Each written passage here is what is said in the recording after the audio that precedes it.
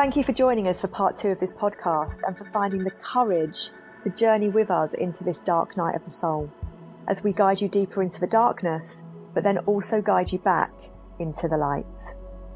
Lena, maybe you could start by explaining a little bit about what we're seeing going on at the moment with regards to the virus itself. Right. So even though there is so much censorship going on and so much control about what they're asking us or they want us to believe about this virus, it's also incredible to see, like you said, there's so many people waking up and there's so many experts within the field that are coming forth to speak. And it's just so exciting to see the questioning, the intelligent information that's coming forth. And this is being released by doctors, virologists, immune specialists, researchers, scientists, nurses, people in all places. And what I want to talk about right now is coming from them. So like you said, let's start here first with the virus. So many qualified people that have experience are questioning. And I'm going to name some of them here. So if the listeners want to go deeper into what these doctors are saying, they're not all saying the same thing. Many of them are, but they have their little nuances. So I'm not going to, just for the sake of things, I don't want to put them all in the same category, but they're all speaking about the virus in a different way than the mainstream media is. So we have Dr. Andrew Kaufman, Dr. Shiva, Dr. James Hidreth, Dr. Buttar, Dr. Robert Young, and Dr. Judy Mikovits and Robert Kennedy. So one of these doctors, one that I didn't just name, is called Dr. Luc Montagnier. He's a French doctor that discovered HIV in 1983, and he's also won the Nobel Peace Prize for Medicine in 2008. And he's come out to say that what he sees when he looks at this virus, that it's man-made, because he's indicating that he's looking at a connection between a respiratory illness and HIV. So this Dr. Luc Montagnier, he's also saying that the HIV RNA fragments has been found in the SARS-CoV-2 genome, and that this does not naturally occur in nature, and thus indicating that something suspicious is going on here. So this is also, he's not the only one that's questioning the origin of this virus and how it could have possibly occurred naturally in nature. So what I'm about to say now, again, let's just consider it as a possibility. I think the best thing to do in an investigation or any type of, figuring out what might have happened in any kind of crime scene or whatever, we need to take in all the information and all the possibilities and just keep it, there to see if anything links together. So what I'm saying right now might be a little bit controversial. Some of it's already been out in the mainstream media, but I just wanted to precursor what I'm about to say as what if this was a possibility? Okay. So, if this virus was man-made or manufactured, some people have been indicating that it could have accidentally leaked from a biotech laboratory called the WuXi Pharma Biotech Laboratory that's located in Wuhan, China. This laboratory is actually owned by George Soros, or funded by George Soros, which is one of the philanthropists that I've mentioned before that is definitely connected to this dark cabal. So here's just some facts around this, that the U.S. military and China were investigating bat viruses jointly. And in 2014, the U.S. pulled out and withdrew all funding for this joint research project they had, saying that what they were doing was maybe too risky and too dangerous. But the Chinese government decided to assume full support, and that is when George Soros, billionaire investor and philanthropist, decided to pay for it and build this lab and to continue this research. So we know that world-class scientists from Europe and USA have worked at this lab, often secretly. And the cabal owns and controls NATO. And so there are some people that are saying that the virus was released by NATO commando group at the World Military Games in Wuhan. So this occurred also in October 2019. There was a military games And this is a remake of the Olympics. And the only difference is that paid professional athletes and military organizations are allowed to compete. So last year, at the end of last year, there in Wuhan, there was 9,303 athletes competing from 109 countries. And some people are beginning to wonder, well, if you wanted to jumpstart a worldwide pandemic, how could you find a better opportunity than maybe infecting these people who go back to the 109 countries from which they come from? So the stadium in which this took place was also just a few miles from the Soros Big Pharma lab. And the lab was also a few miles from the market where the mainstream media has indicated where this virus may have also erupted from. So the Chinese themselves and many others have concluded that the Corona-19 pandemic was started at the Wuhan military games at or near the closing ceremonies in October 2019. From there, the world athletes could have spread it easily around the world. And then there was also some Chinese garment workers who did all the fabulous costumes and uniforms for the opening and closing of the ceremony. And they ended up returning to the fashion district in Italy where they live. And there's a theory that they took the virus with them there. And that's maybe why Italy was so hard hit. And so now I'm going to be quoting something that comes from a whistleblower that is not disclosing their name. So again, take it for what it is. This is found on the Project Camelot whistleblower forum. Carrie Cassidy is in charge of that forum, and she has been gathering whistleblower testimony, I think, for like 15, 20 years. So many whistleblowers come to her, and this is what this one person said. The first thing we need to understand is that the Soros Wuhan Biolab virus was made to serve the interests of Big Pharma. It is evil. It is intended to eventually reduce the world population because that is what the cabal wants. But they want to do it in a way where they make money off the people who are dying. This is how they think. They want to manage the people who get sick and who eventually die. They don't want to kill them quickly like in a mass pandemic until they have gotten every penny they can out of it. The Soros Wuhan lab created the virus and it has already developed a vaccine for it. Both are a scam. The vaccine will be just as evil as a virus, maybe worse. What they end up putting into people will be different than what they are currently testing. Don't expect their vaccine to heal people. It is only going to make things worse. Neither China nor the USA wants a pandemic or a war. Only the banksters do. Off quote. If you remember that I mentioned before that one of the New World Order and Dark Cabal's agenda is depopulation, which is a horrid thought that there's actually people that are doing sinister things to depopulate the planet. But we need to take an honest look at this because if it's true, we need to do something about it. There have also been reports that the tests for the virus are faulty and actually not testing for the specific COVID virus, for they have not purified or visualized the virus. So there's a nurse called Kate Shimirani who does a good job of explaining this in her video. And she talks about how there's an 80% chance of getting false positives using the tests that they are using. So since a positive test can be caused by factors such as toxins, stress, fears, cancer, asthma, and other infectious diseases, because they're using a test that's faulty and that's not a gold standard test that she usually refers to that should be used in this case. And she's saying that it's not. So they're actually testing for exosomes that could be caused by all of these factors that I just named, such as toxins, stress, fear, and so on and so forth. So just to add on to this, my friend who had flu-like symptoms in Denmark that were quite severe, she was sick for 4 weeks.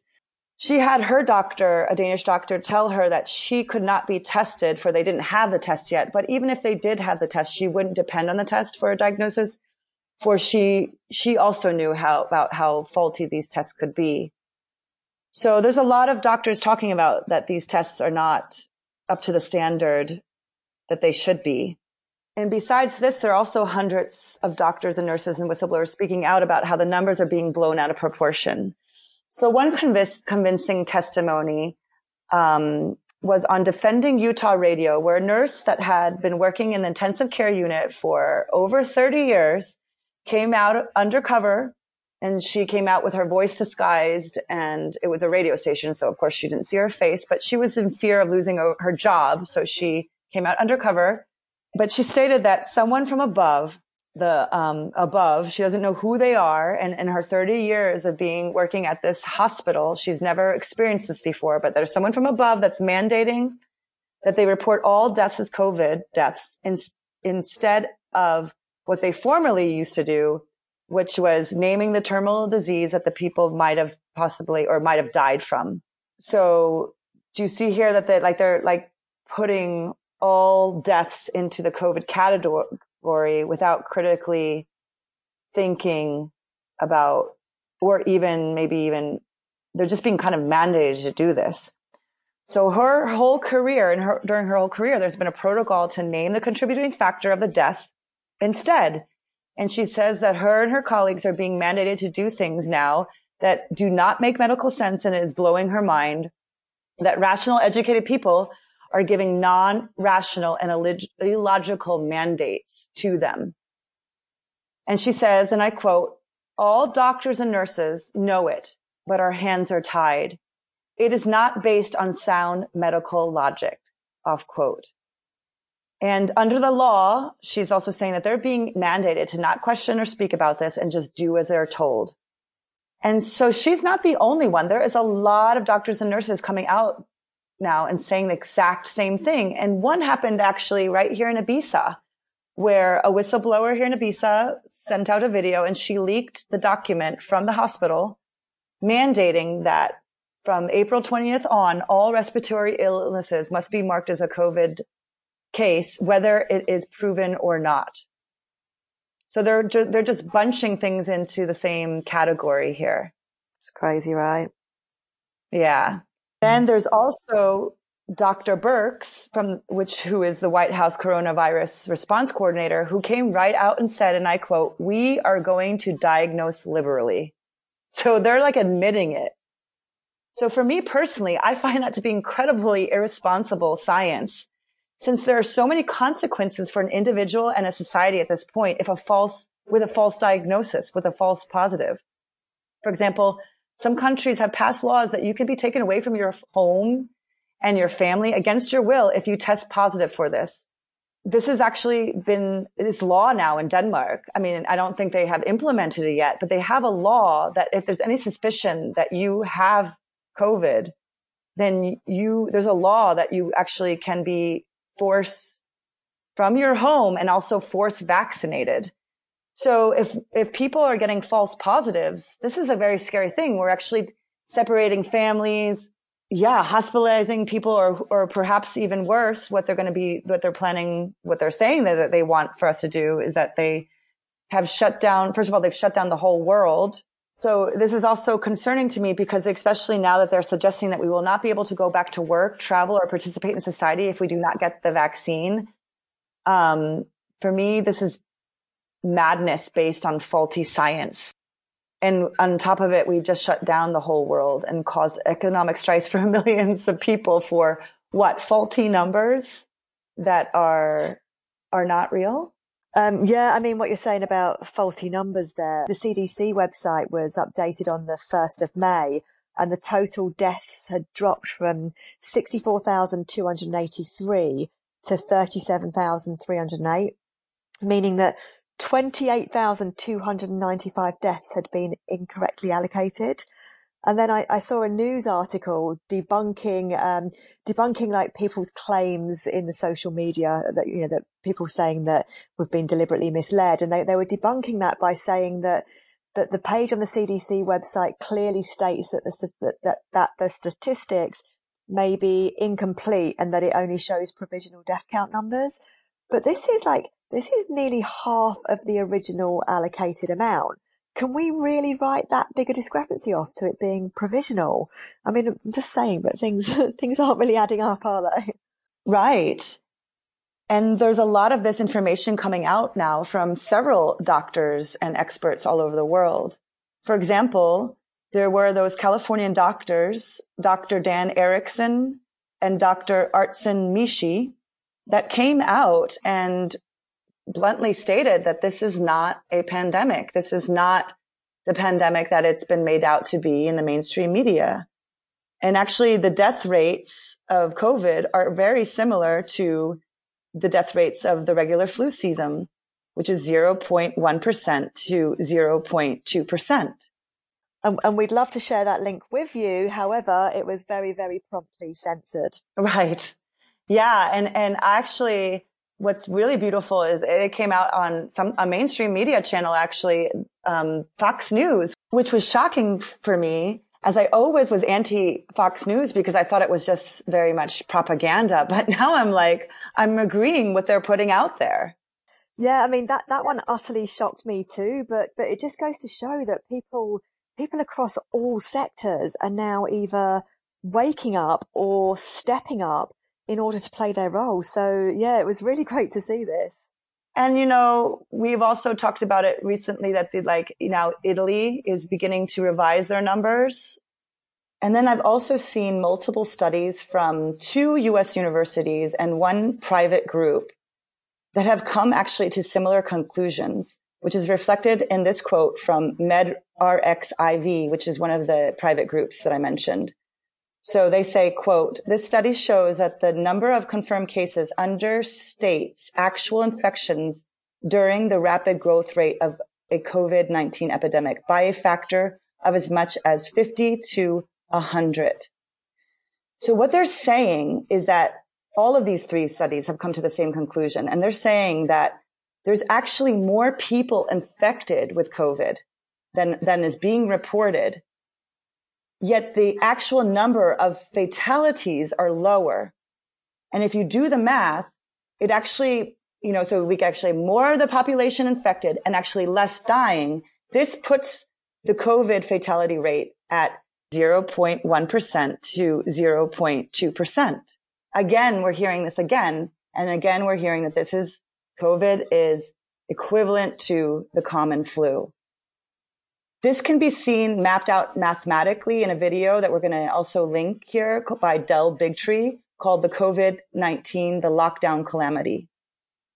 And this was also leaked. There was that video that was leaked that was in the White House boardroom. They were I don't know if it was after they were about to have a presidential I saw that. Forum. Yeah. Or it was before or after, but they didn't know they were being recorded. I don't know who that was. I think it was a senator or something. It was somebody official that came out, or I think it was somebody from, I don't know, some news station, but he came out and he said to his friend, you can take off the mask because it just got reported today from the California, whatever, that this is not worse than the regular seasonal flu. And they kind of joking about it. And it was a casual conversation, but they didn't know they were being recorded and it went viral and it got taken down many times. Of course. Yes. So, and then not only mentioning that mannequin that you saw, there's something going on here. There's also an American news channel, CBS, that had to apologize and admit that they used footage from an Italian hospital and saying that it was an American hospital and again, creating fear, right? So how dare they? They're reporting news that's supposedly an American hospital and they're using footage from Italy.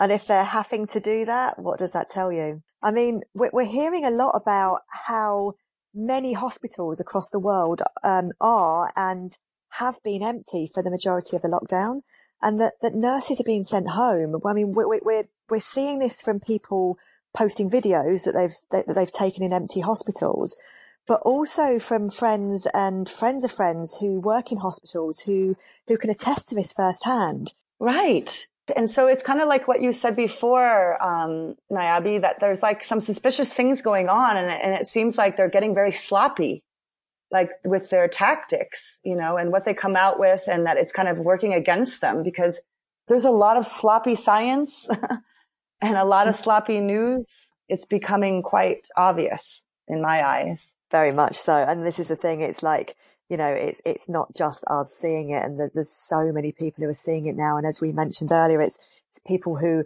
are completely new to anything like this, who if you'd had this conversation before lockdown, they'd they'd have thought we were nuts, but now they're seeing it. They're seeing it. It's like the red pill from the Matrix, isn't it? Once you take it, there's no turning back. Yeah. Yeah. And I really just want to back you up there because, what you said, because I see it too. I see mainstream people, you know, that are very rational. They're also beginning to see through things. And, you know, it's so exciting because yes, I guess it just took something to become really big and obvious for people to start waking up. So this is exactly what this time is about. So it's perfect that they're getting sloppy.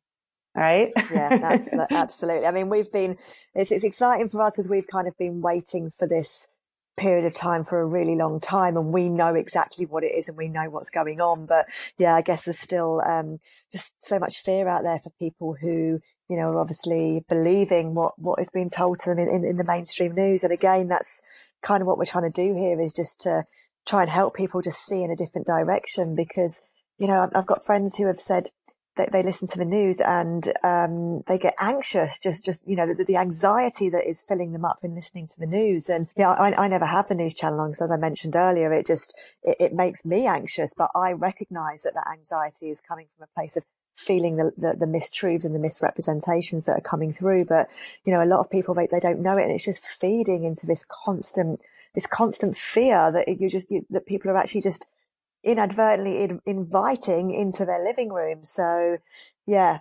exciting for us. But yeah, that's why we want to kind of help other people to see and understand what we're seeing so that they can break free of the fear themselves. Yes. And there is so many sources. There are so many different voices. And that's another thing that makes this argument that we have even stronger, right? It's not just some person in their living room making up these things. You know, this is intelligent people all over the world. Yes. So speaking of intelligent people, we have Dr. Judy Mikovits, who we're going to talk about again. So just to be clear, that she's a molecular biologist and a researcher who specializes in HIV research. She's written books, and she notes the same as Dr. Luc Montagnier that I mentioned before, that this virus is man-made for if it had naturally passed from animal to human, it would actually look different than it does now. So that they're just noting that there's something fishy going on here. And Dr. Judy Mikovits has also exposed the fraud in the healthcare system for quite some time now. So much that she actually got silenced for 5 years. And her work was taken away, for she was not willing to give some information to Dr. Fauci. You can see this in all of the documentaries about her. And she's incredibly informed, and her voice now is extremely important to consider because she knows what she's talking about. So, and another thing about these people, these whistleblowers, they have nothing to gain. I mean, really, it's not a glorious thing to come out and be saying these things. Often you're ridiculed, or you lose your license, or like the first time she said something, she got silenced for 5 years. And she's also had threats to her life. So this is nothing fun for them to be doing. So first of all, she says that the lockdown mandates are corrupt measures she believes that they're immune suppressing mandates, keeping us away from immune boosting conditions such as ocean, salt water, you know, sunshine, fresh air, exercise, human touch. And all the while, it's also causing economic stress, this lockdown, and ruin, which leads to depression, anxiety, poor nutrition. You know, a lot of people have fallen into poverty as a result of this. And we know that all of those things I just mentioned, it's immune suppressing conditions. Plus this act of keeping us away from each other. She has a theory that it's most likely is preventing us from building up our natural immunity. And it could cause problems in the long run that we're actually not being exposed to this virus. In addition, she also points out that the populations that have been vaccinated with the flu vaccine increase their chance of getting it by 36%. So she points out that the hardest hit vaccinated countries of the former flu vaccine were Italy and USA, and then they seem to be some of the most hardest hit countries. It's just something that she mentioned. And she's openly speaking about the corruption in the pharma medical community. And she says that there are clear conflicts of interest when Fauci and Gates have a hand in the patents for the vaccines, and they're going to cash in from the implementation of them, and they are promoting them adamantly. I mean, if there's a conflict of interest here, that's obviously in your face. And this, again, should be illegal because it's corrupt, not to mention the hand they have in all of these other organizations, which I named before. But again, do your own research because it's vast and it's wide. And she also points out that the vaccines have not been tested for safety for 36 years. This is absolutely appalling. We think that what they're giving us is safe. We just trust them, but it's not been tested since 1986, because in 1986, there was a law passed to protect the manufacturers and the government for vaccine injury. So this means that they're not liable for deaths and diseases that are caused by vaccines. People that lose their children after their children get vaccinated, children that go autistic after they get vaccinated, they're not liable anymore. So they can do whatever they want. To me, this is absolutely insane. So Dr. Mikovits also, just to be clear, she's not anti-vaccine. She is for safe vaccines. You know, I think most people would be not speaking out of vaccines if they were safe. So she's just against advocating untested, non-safe vaccines. So she educates us on how it takes a long time to test them, and it's done in 3 phases, which purifies it from the toxic substances. And that each time they add a new chemical, they have to, again, go through this whole 3-phase purifying process. And this has not been done for 36 years. So we are injecting ourselves with dirty vaccines. We're injecting our children with them, all in adults, and they're untested, extremely toxic, and dirty with debris from animal cells. This is just appalling. And that this is being put forth now as the solution to this pandemic.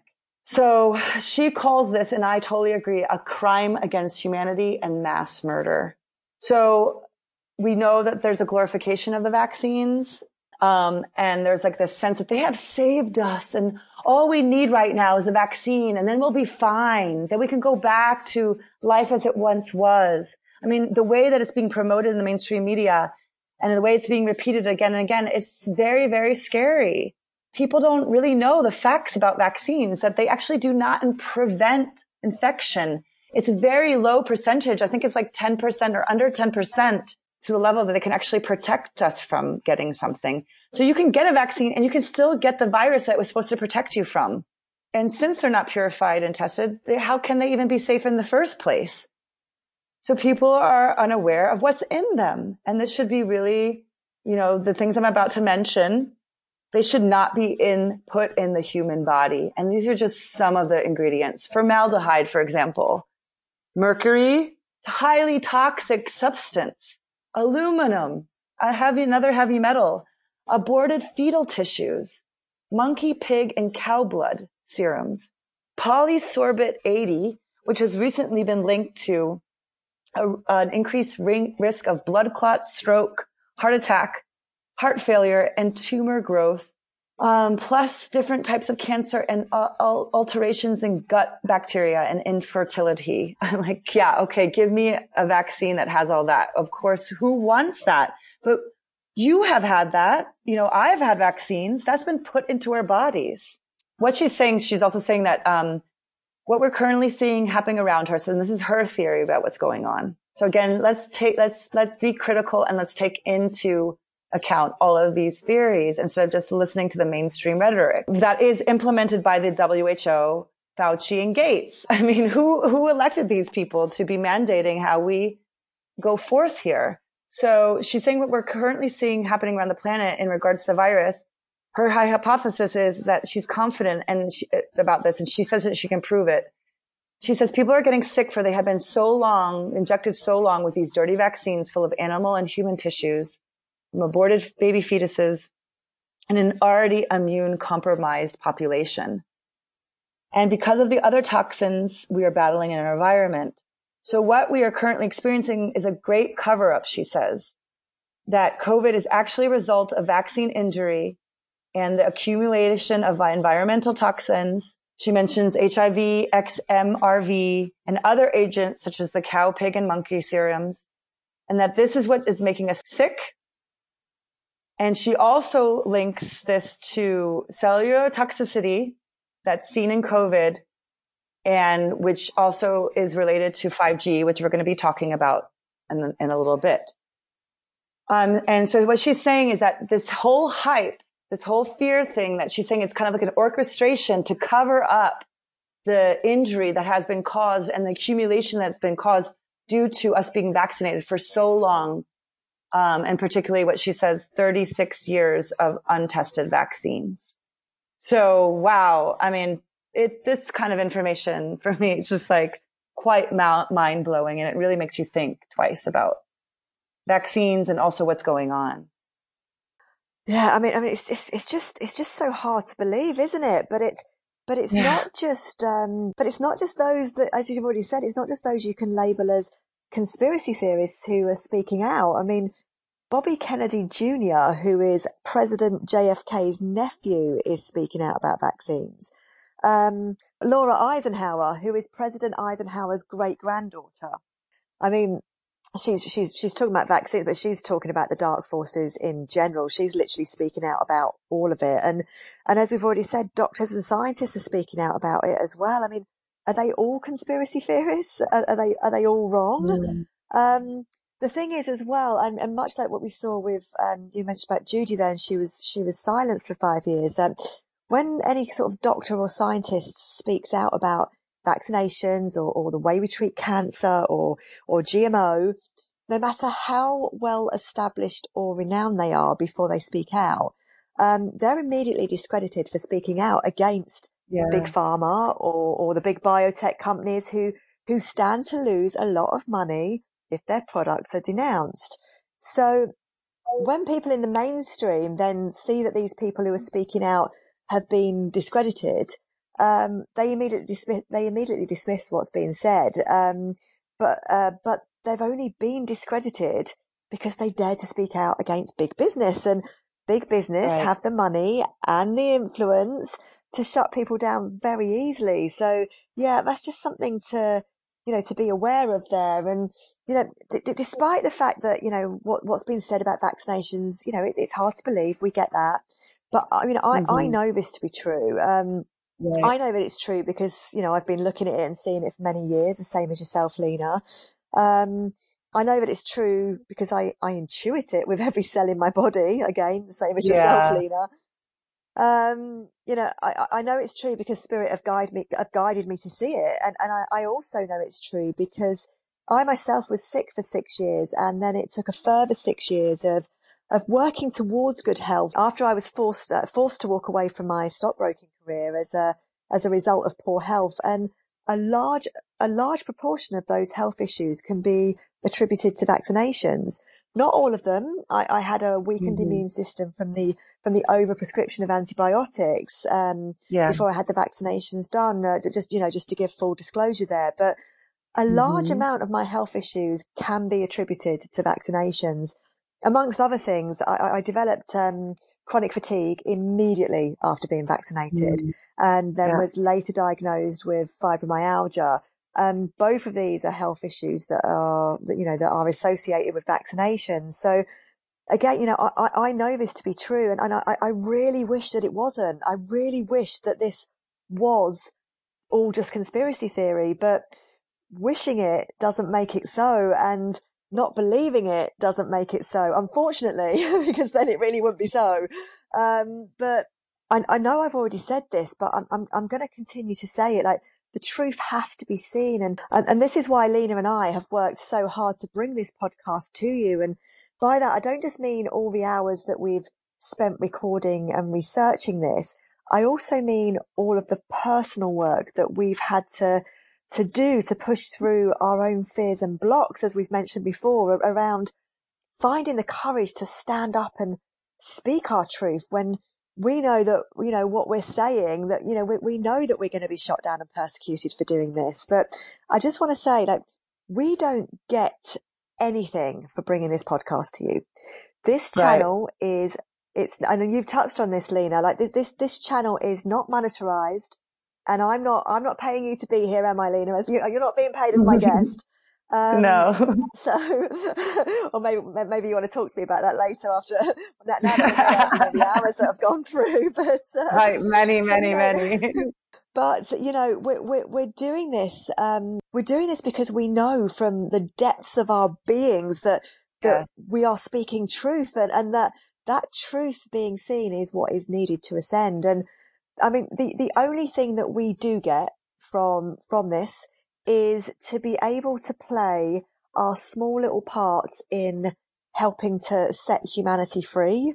Actually, a correction on that is by playing our small little part in helping humanity to see, so that humanity can set itself free. Yes, I completely agree with so many things that you just said. That, I mean, this is coming from our hearts. This is coming from a deep conviction.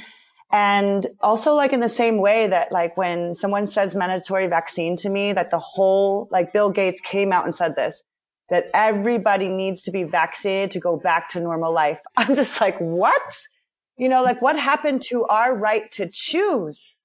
Well, first of all, because this is not, like, we just shut down the whole of society and the world for something that's not worse than the regular flu.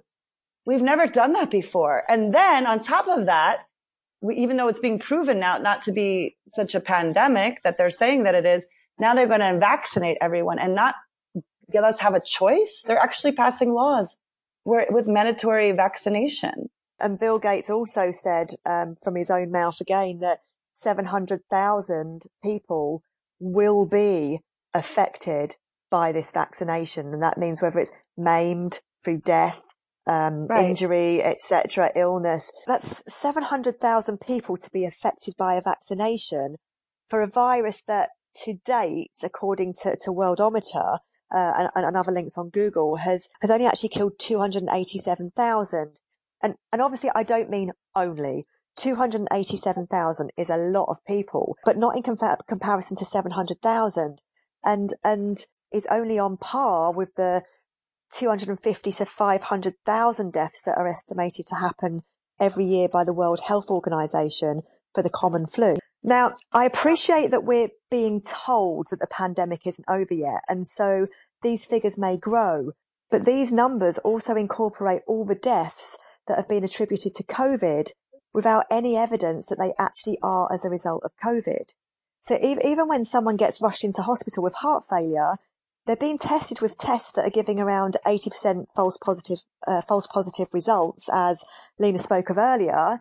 And if they then test positive from this faulty test, they're being registered as dying from corona, even though they actually died from a heart attack.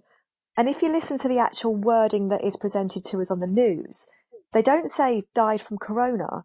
They say died after testing positive for corona. And there's also a lot less deaths from heart attacks and cancers and various other diseases and illnesses that are being registered at the moment than what we would usually see in other years. So either corona cures cancer and heart disease, or there's something not quite right about what's being reported here. Right. I agree. And before, when I was speaking about the energetic signature of reading the energetic signature of things, when I read the energetic signature of the vaccine, it's like every cell in my body says no. Like, I refuse, you know, like, and there's a lot of people around the planet that feel like that. Like, what happened to our right to choose what goes into our bodies? That's a basic human right. And that is about to be taken away if we do not do something. We have to verbalize, we have to move, we have to write, we have to be vocal. And this is why you and I are doing this today. And you have the personal experience of what the vaccines that you've taken have done to your body. I also have worked with clients, young teenagers that were vibrant and healthy. And after the HPV vaccine, they became completely different. They couldn't do sports anymore. They have migraines, headaches. They can't concentrate in school. Like, basically, their whole life stopped, and no one knows how to help them to get better. So you took a vibrant, beautiful teenager, and basically she's depressed now in bed, and she can't go have go to school. She can't concentrate. She can't go do sports anymore. And I worked with 3 clients in Denmark that had this happen to them. So this is like, we should have the right to choose to take that risk with our health. The Vax documentaries, which there are 2 of, are also very important testimonies of thousands of parents coming out and speaking out about the vaccine injuries their children have received after taking vaccines. These injuries are everything from autism, organ failure, paralyzation, chronic fatigue to death. Vaccine injury does not only affect children, it affects teenagers, adults, and the elderly. The proof for me is seeing these people speak out, listening to the parents and the injured alike, hearing what they have to say, hearing their pain and struggles. For me, that's enough to raise my awareness and concern around vaccines. So I'm not against protective medical measures for society, as many are not. Yet I think what we stand up for is when the measures are harmful to our human health, sometimes even more harmful than getting the virus or the disease it's trying to protect you against itself. We are against that there are corporations that profit from the production of vaccines, and they don't use any of that profit to test for safety. That is not right. In the Vax documentaries, they also interview unvaccinated families and children. And from these people, you hear that they have been very healthy their whole lives. And they've never had to take antibiotics, or at least very little. Some of the parents interviewed in Vaxxed have several children, some vaccinated and some unvaccinated. And they all say that their vaccinated children are much more sick. They're sick more often and for longer periods of time. And often their unvaccinated children have no illnesses at all. There's an obvious, visible difference between these children. There are also doctors, pediatricians, and teachers that say the same thing from their own palpable experience, because they see it in front of them, that vaccinated children have many more health problems in comparison to the unvaccinated. Which brings me to another point I would like to make regarding our immune systems. These unvaccinated children are not getting sick, for they are not injected with the heavy metals, the untested toxic chemicals, the traces of unclean viruses that should not be put into the human body. We actually have resilient immune systems and a miracle of a body that naturally contains an immune system that is immaculate if you support it with good rest, nutrition, supplementation, regular cleansing.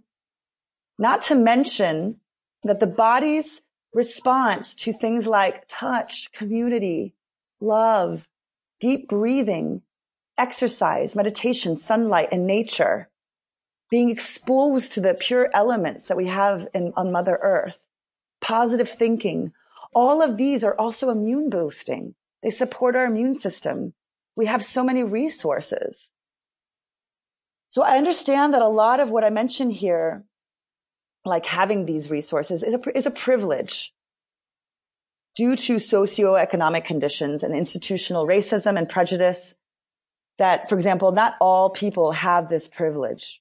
Yet, it is a privilege that all should have and all could have if we structure our society differently. There is abundance and there is enough for all. Yet since we do not structure our society in this way, many live in survival mode with we also have a breakdown of tribal and family systems, which creates a loss of community, creates loneliness. We're exposed to polluted food, water, air, radiation, toxins, dirty medicine, and vaccines. And privileged people are also exposed to this. So we are now more prone to getting sick than ever before. And I feel that these are the factors that we should look at from a preemptive medical perspective, that there's actually things that we can do to boost our immune system so we don't need so many antibiotics and vaccines. We can do things that don't even cost anything sometimes. I mean, of course, supplements do and healthy food does, but we can structure, our society and our lives so we're a healthy society. Dr. Robert Young, one of these doctors that's speaking out around the virus and that he believes the cause of the great sicknesses that we're seeing is kind of erupting from within the body due to overtoxicity. So there are things that we can do to make us healthy and strong so we don't need to take these toxic measures to fight disease. Sometimes I feel that during this crisis that we're being treated during this lockdown as if we do not have immune systems, as if herd immunity doesn't have a value, as if we don't have the inner capability to fight infection. So of course, toxicity is making our immune systems weaker, but I really believe that we have the power in our hands, and it's already inherently built into the body with just a little support to have the power to fight these viruses naturally with our immaculate immune system given by grace, given by Mother Nature. And on top of that, this is another thing that's being suppressed that we're not going to go so much into here, but I just want to mention it, that there are therapies, natural therapies, cheap therapies that have been known to help this virus and many others. One is called MMS. If you look at Jim Humble, and this is a product that we can make ourselves, so I don't want to get too much, just look into it. There's a doctor here, Dr. Kalker, I think his name. He's a Spanish doctor who's already treating people with it. Then there is oxygen therapy, and there is IV vitamin C therapy, all proven to be effective against this. We have so many alternative therapies and medicines that can help us heal the ailments we have without the harmful side effects that antibiotics and vaccines inherently have. The plant and mineral kingdom and the organicity of our bodies have all we need to combat disease if we give the body the right conditions. So again, remember what I said before about Dr. Young and reducing the acidity of our bodies. And I feel that if the pharmaceutical industry and the medical industry had our best interest in mind, we would bring these alternative medicines and therapies into the mainstream and heal the human population. But that would not be profitable. It's just simply not profitable for us to be a vibrant humanity that is healthy, that often doesn't get sick. And again, as we mentioned before, I think we are dealing with a conflict of interest here. So,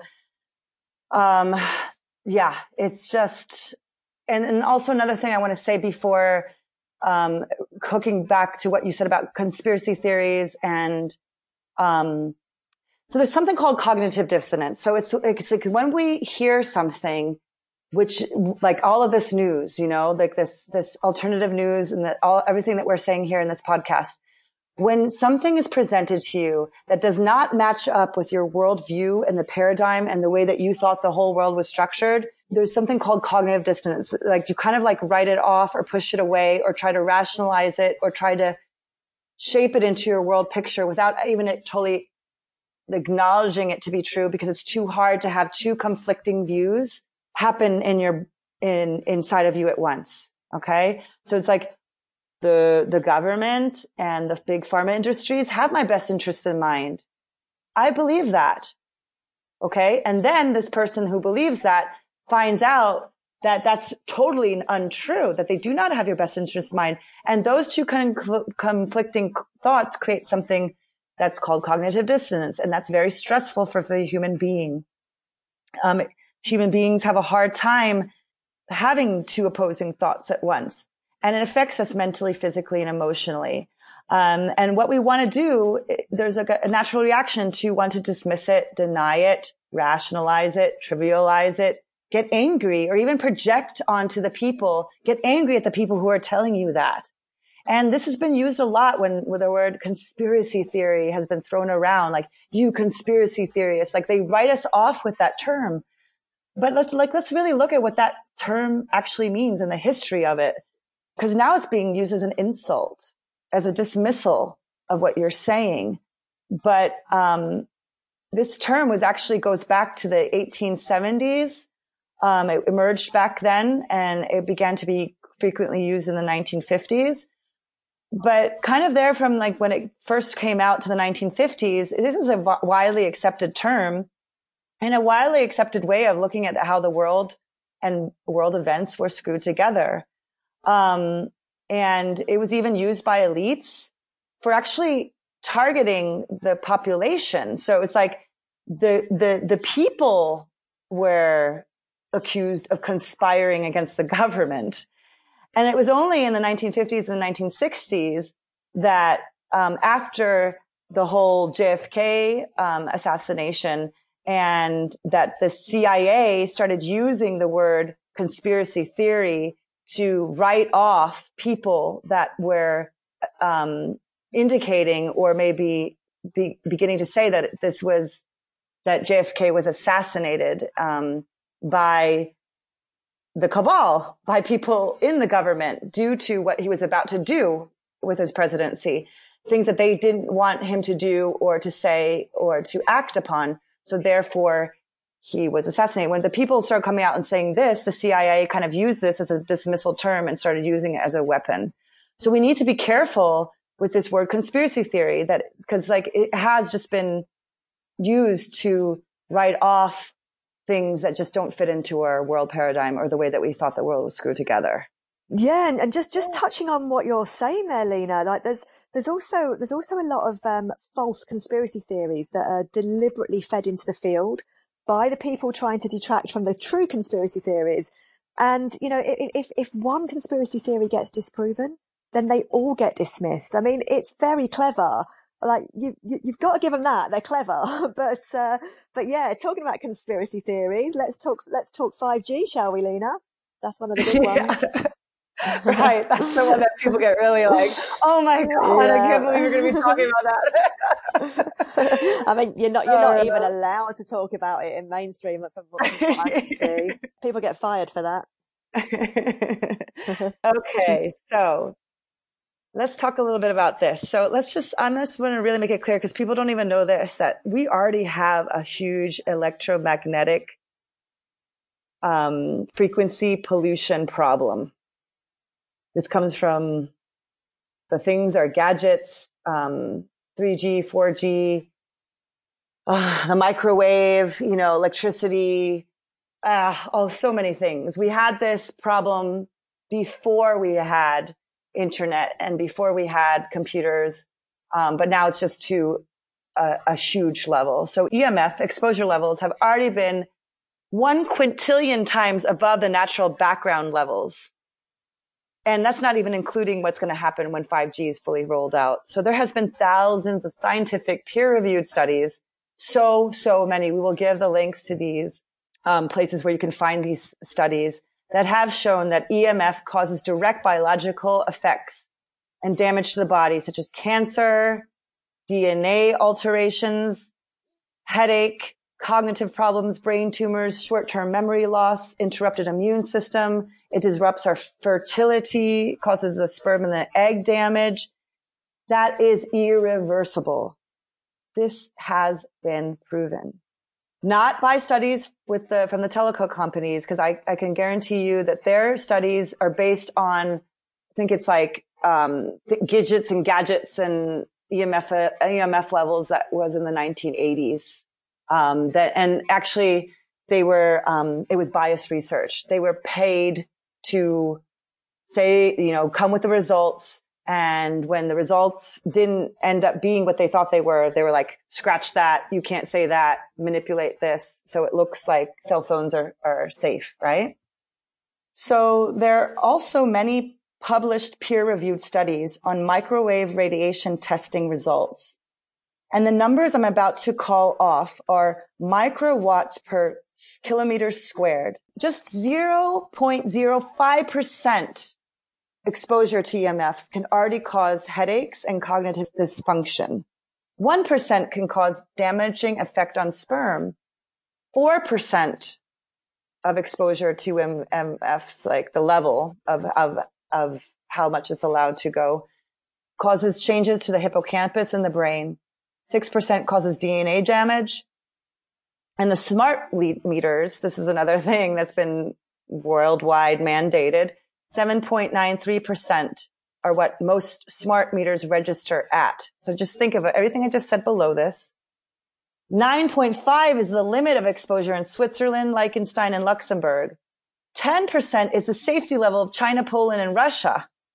Yet Canada and the United States put their safety levels at 600 to 1,000. First of all, even putting the safety level over anything that causes, like 6% that causes DNA damage is absolutely insane. And I just really believe that we have the capacity to create positive technologies that are not damaging to the human body, you know? And so now we're adding 5G to this mix. And those that have the strongest warnings about the release of 5G, two people I'm going to name, Mark Steele and Nancy Hopkins, they have spent their military careers working with assault weapons and energy weapon frequencies. So they know what 5 gigahertz is. They know what it is. And they are speaking out. They are really seriously saying that when this gets rolled out, this might sound extreme, but I'm just listening to people who have used these weapons, who have worked with radar, who have had a career in it. So if you can't listen to them, then who can you listen to, right? They are saying that 5G, when it's fully rolled out, will be the end of life on planet Earth as we know it. That's how extreme, you know, they really see this to be. They say that 5G is an energy weapon used for crowd dispersal to target and kill individuals through neurological damage, cancer, heart attacks. They can control the frequency of your thoughts. They can control, they can create complete mental confusion. They can have a 3D image of inside your house. They can surveil you completely. They can surveil your body using this technology and to indicate, oh, they're depressed. They're full of anxiety. Oh, they're joyful. They can measure your frequency levels inside your house without you knowing it. So Martin Pall, who has a PhD and is a professor of biochemistry, says, quote, putting tens of millions of 5G antennas without a single biological test of safety has to be about the stupidest idea anyone had in the history of the world, end quote. I agree. And when Senator Richard Blumenthal questioned the telecom industry on February 6, 2019, in like a Senate, like you kind of see it, this whole kind of press conference, or I don't know what you called it, but you can see the senator questioning the telecom industry board about the independent research that has been done to make sure that this is safe before they roll it out. They admitted after he pressured them, he had asked several single times because they kind of go around the question and kind of like don't directly answer it. He pressed them to answer and they said, no, not one single safety test has been done for the rollout of 5G and the implications of what it does to our health. So now doctors and scientists worldwide are linking the virus to 5G. So I'm going to be clear here. They're not saying that the virus is caused by 5G. Like that gets people really riled up, you know, because they're like, there really is something going on, right? But they're saying that it makes us more susceptible because we're getting the virus, for it lowers our immune system and it can cause symptoms that many are describing in hospitals during this crisis, such as shortness of breath, and it can cause suffocation. Because 5G, it can also awaken the dormant viruses that we already have within us as a result of previous vaccines that we may have taken, as well as the geoengineering program. So going back to geoengineering, we're not going to go into it here, so do your own research, but the geoengineering program has been spraying viruses, molds, and nanoparticles into the atmosphere for the last 15 years, and we have been breathing this in. So even if you've never taken a vaccine in your life, there are dormant viruses lying within your body due to this program. So another thing that is linking up here with this geoengineering program and what has been sprayed into the atmosphere that we are breathing in for the last 15 years, that it is causing our atmosphere to be conductive to EMF waves. And it also introduces nanotechnology, nanobots into our system that will interact with 5G. This is also the idea behind the nanotechnology that they are talking about being included in this upcoming vaccine that Bill Gates is pressing upon us, that will plug the human body into a 5G grid. And thus we will lose the organic, biological human body that is our sovereign birthright to have, this beautiful organic body that we have that functions quite well. It's quite a miracle. So see what I'm saying here is that while all this is going on and it's all connected, 5G is being rolled out.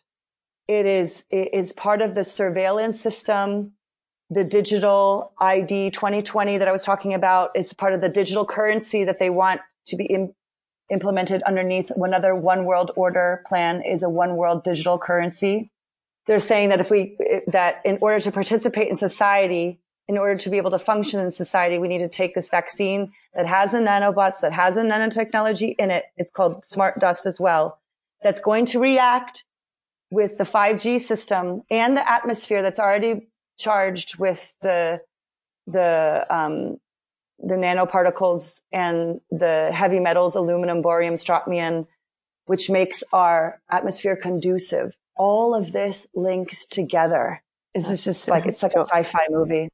Well, yeah, I mean, you know what they say, there ain't much fiction in science fiction, folks. But I mean, like, birds are falling out of trees near 5G masts, and you know, there's trees that are next to the 5G mast where the half of the tree that is closest to the mast is dead. All the leaves is dead. Right. The trunk is dead, and then the other half is alive. And this is being seen, you know, in many places, and the birds falling out of trees are seen in many places, and you know. That's not right. We think this won't do damage to our bodies. I want to back you up because, I mean, there's a group of smart meters. Thank God it's not that close to my house. But I noticed the bougainvillea that's growing right here outside my house. The smart meter, remember, has already a high electromagnetic frequency. The part that's close to the smart meter is dead. The other half is alive. It's crazy. You know? I mean, we're not used to seeing things like this, yet it is being seen in many places, right? I mean, there's just something very, very wrong there. Right. And then we also have seen the videos of there was a man in California doing a video walking between, I think it might have been 2 or more 5G towers. And he's just recording and filming all the dead bees that just drop out of the sky. They were dropping out of the sky while he was filming.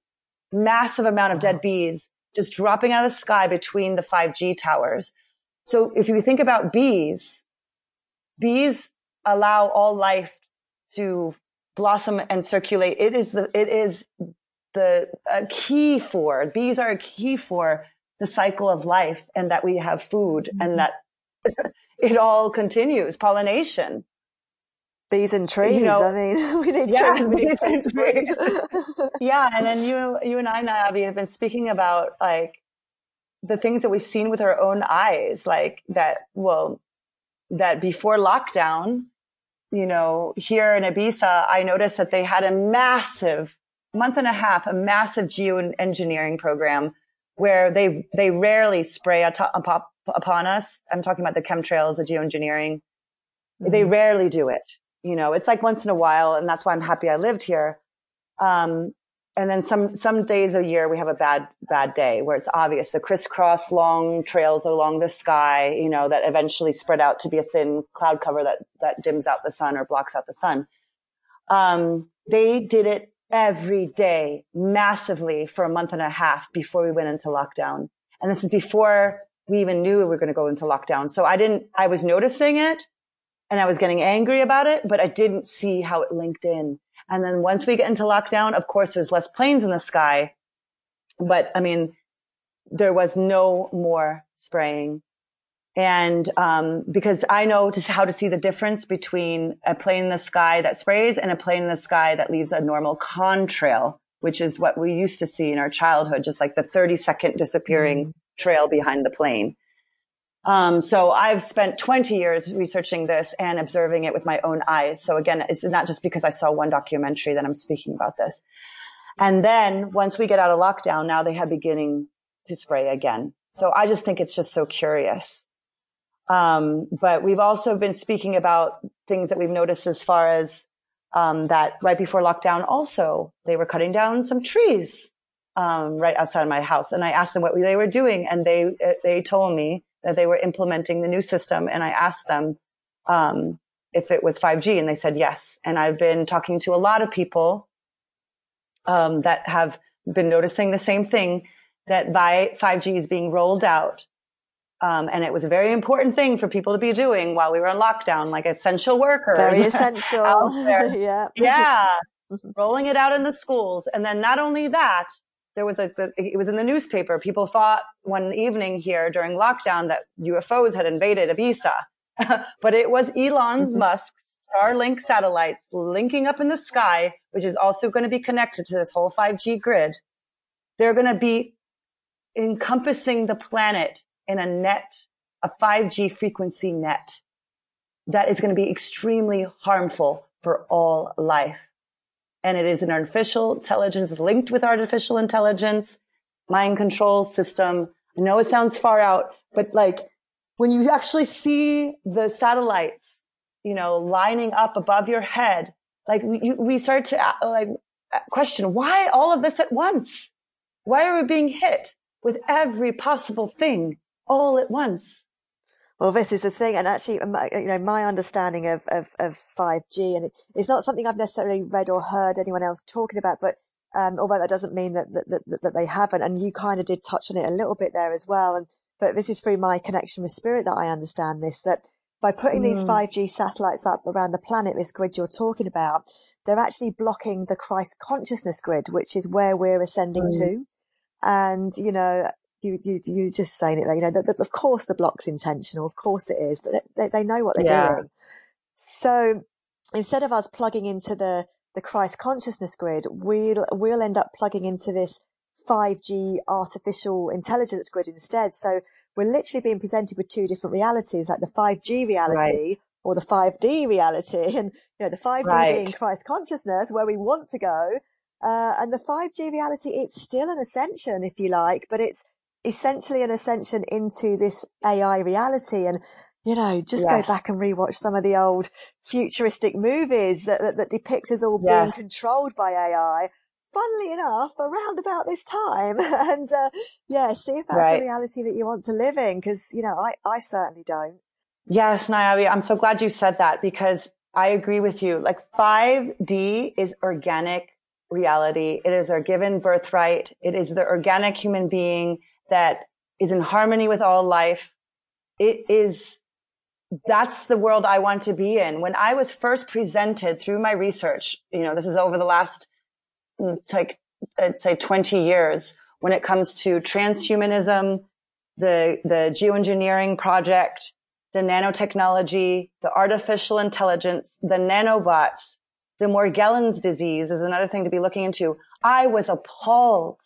I was like, this is not the world that I signed up to be in, because that is like the 5G world is inorganic and it has a transhumanistic agenda behind it. And we really need to open up our eyes to it in order to do something, because it is now the fact that they're talking about implementing a chip inside of our body, whether it be through smart dust.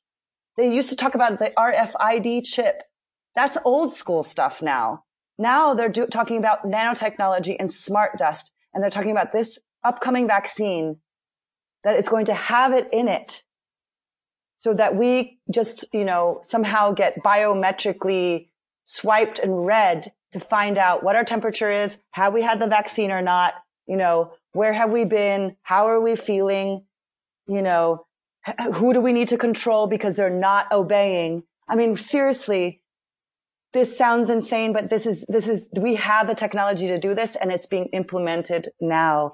And we need to make our choices, and our choice needs to be made through action. We need to stand up and say no. Absolutely. I do not consent. I do not consent. Yes. And I know, I mean, there's a lot of people who just won't believe this, like, understandably, right. like, especially, I mean, we get it. I mean, especially the 5D reality part that we just mentioned there. But what I want to say to the people listening in at home is, like, forget about the different realities for a second and just think about what we've said from a health implication point of view. Like, right. if you could, yeah, I mean, if you could just allow yourselves for 1 minute to think, what if what we're saying is right? And I know, Lena, you've said this a few times throughout the podcast, but if what we're saying is right, the implications of that are too huge to not give proper consideration to, instead of just, dismissing it as conspiracy theory. I mean, they're putting 5G in our hospitals and in our schools and outside our homes. Like, if we are right, then think of the damage that will be done to our children, like our beautiful little children and our loved ones, ourselves, our future generations.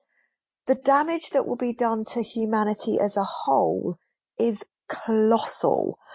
And again, we're not asking you to believe us, but just do your own research away from the mainstream. I mean, as you said there, Lena, like, big telecom admitted to a United States senator, like, that yes. no money has been allocated by industry. And there's no industry-backed studies on the biological effects of 5G. No testing. Yeah, but yet it's being rolled out. Yes, right now. Yeah. And it's being rolled out very quickly whilst we're on lockdown. And like we said, how is this essential work? But just ask yourselves, have you actually seen any studies showing that it's safe? Or are you just taking the word of those that stand to profit that it's safe? And I mean an actual study, not just someone telling you that there's been a study and it's safe. That's not enough, not with what's at stake here. So yeah, I guess I just want to say on that, like, if you haven't seen a study, and if after listening to this you have even the smallest bit of doubt in your head, then just please do some research away from the mainstream media. And I want to say as well, even if after researching, even if you still don't believe what we're saying, but maybe just have a tiny, tiny little bit of doubt, just please consider stepping back and just allowing the truth, whatever that may be, to come out. Because the truth's the truth. Even if we don't like it, we still need to see it. And closing our eyes to it doesn't make it not true. It just means that we continue to allow them to get away with their horrific crimes against humanity. And I know you mentioned that earlier, Lena, when you were quoting Judy. Yeah, and I just also want to name this as well, that there are people on this planet that are electromagnetically sensitive. It's about 2% of the population. So these people actually feel, and I'm one of them, so I can speak, I know how this feels. They can actually feel what EMFs feel like and how damaging it is to one's being. This is why that I've noticed this my whole entire life. Like when my parents would put on the microwave, I'd have to run out of the room as a child. And then it became hard for me to sit in front of that big box computer. Remember when computers first came out, when I was 18. And I also remember, going and traveling a lot. But in Europe, I could always handle the EMF frequencies a little bit more.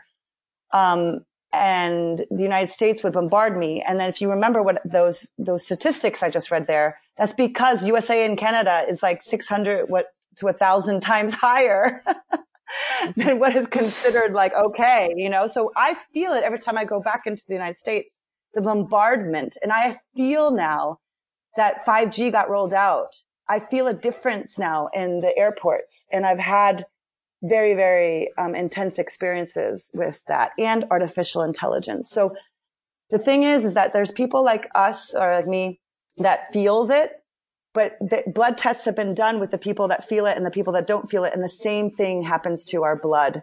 The blood cells are completely amorphosized and broken up, and they start to clot, and it just looks horrible. But the good news is that once we remove ourselves from the field, we can actually restore our body. So that's why it's so essential that when you go to sleep at night, that you turn off all Wi-Fi routers, phone on airplane mode, no digital clock near your head, to have your bedroom be a sanctuary, because the body actually can restore itself. The thing that's going to happen with 5G is that will be nowhere to go to restore yourself. There will be no break, because it's going to be coming from satellites out in the atmosphere of the earth. It's going to be coming from every smart meter. It's going to be coming from the LED light bulbs, and it's going to be coming from all the smart appliances in your home. There will be no escape, even if you're up on the top of a mountain, in the middle of nowhere. So this is the reality that we're moving into if we do not do something about it. And it's damaging, like you said, like it's so obvious, it's like damaging to all life. And this is why these two weapon technologists that have used their whole career on this, Mr. Steele and Hopkins, Nancy Hopkins, they're saying that this is the end of all life. We will not be able to survive this. So we need to do something. I just would like to conclude this conversation with a little bit more about what some of these doctors are saying. So going back again, that the doctors are not saying that the virus is being caused by 5G. They're saying that there's a link. Okay. So I mentioned before one link, and I'm just going to be going into now a little bit to flesh this out a little bit more. So 5G is a facilitator frequency that lowers human and animal immune systems. So they are vulnerable to catching the virus. So it's like, it's causing us to vibrate at a lower level. It impairs our immune system. So we actually become more susceptible to the virus. So not only does 5G frequency lower our immune system, but they've also noticed how that 5G absorbs the oxygen, and then the hemoglobin in your blood cannot absorb the oxygen. It can't take up the oxygen. So that's why some people have been indicating that when they're next to a 5G tower or in certain places where 5G has been rolled out, that people actually just fall over and die, because it doesn't only erupt the dormant viruses in your body, but it also it absorbs your ability to uptake oxygen. So think about respiratory illness, difficulty breathing, and at the same time, we're having the rollout of 5G. So Dr. Judy Mikovits is indicating that this whole pandemic scheme is to cover up what vaccines have done to us over a long period of time, that they're actually making us sick, and open up the door to a vaccine that's actually going to be turning us into, hooking us up into a artificial intelligence 5G network. Beyond that, what this is also saying is that it is absorbing our ability to uptake oxygen, and therefore resulting in death such as suffocation. It's interfering with our body's ability to function. There's a man named Dr. Young, and I'm going to quote him here, for he has like a somewhat similar take on this, but he also links part of the reason why we're getting so sick to acidity, body acidity. So he says, the corona effect is the oxidation of the cellular membrane, and I'm quoting him here the whole way through. The corona effect is the oxidation of the cellular membrane and genetic mutations, which gives rise to the cellular pleomorphism or biological transformation and the appearance of crowning, spiking, and knobing projections as a microzymas or anatomical indestructible matter changes its form and its function. These biological transformations of the body cells is the genesis of all bacteria, all yeast, all mold, all bacteriophages, all endotoxins or cell fragments, exotoxins, and mycotoxins or metabolic acid waste. The cause of pleomorphism or cellular transformations of the body cells affecting the cell membrane and its genetic matter is a result of an acidic lifestyle, including diet.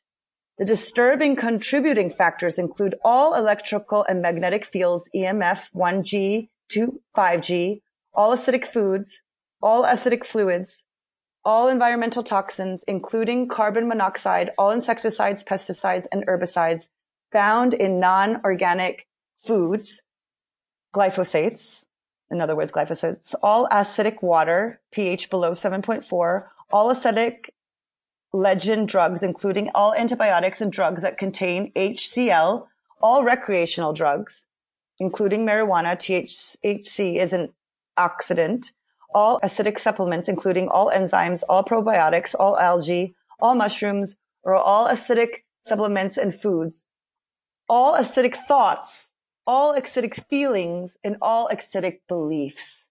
I love how he brings it to that as well. He's including our thoughts and our feelings as being acidic. So he's saying this is the one cause of all sickness and disease, and there is no other cause. Once again, the one sickness and one disease is the over-acidification of the interstitial fluids of the interstitium due to an inverted way of living, eating, drinking, breathing, thinking, feeling, and believing. All viruses do not exist and therefore do not cause infections. All infections are born in us and from us and are outfections of the cell due to acidic fluid environment. And he openly speaks out about 5G as well, causing this acidic eruption in the body, or even just EMFs in general. And just to conclude here, I'm going to read, just to conclude this 5G talk, or this cabal talk. There is a quote, this is again from Project Camelot, Carrie Cassidy, who gathers information from whistleblowers. And she says, Project Camelot was told 15 years ago by Arthur Newman, who's a whistleblower, there was a plan. They would use chemtrails, radiation, and bad food, bad water, you name it, to weaken the human immune systems. It's taken 15 years. And then they would release the viruses to reduce the population. This is a plan worked out for decades. It involves geoengineering, our planet, our weather, our food, our Wi-Fi, our lives. He said this 15 years ago, and now look what's happening. Wow. Well, yeah. Thank you. Thank you for all of that incredible information there, Lena.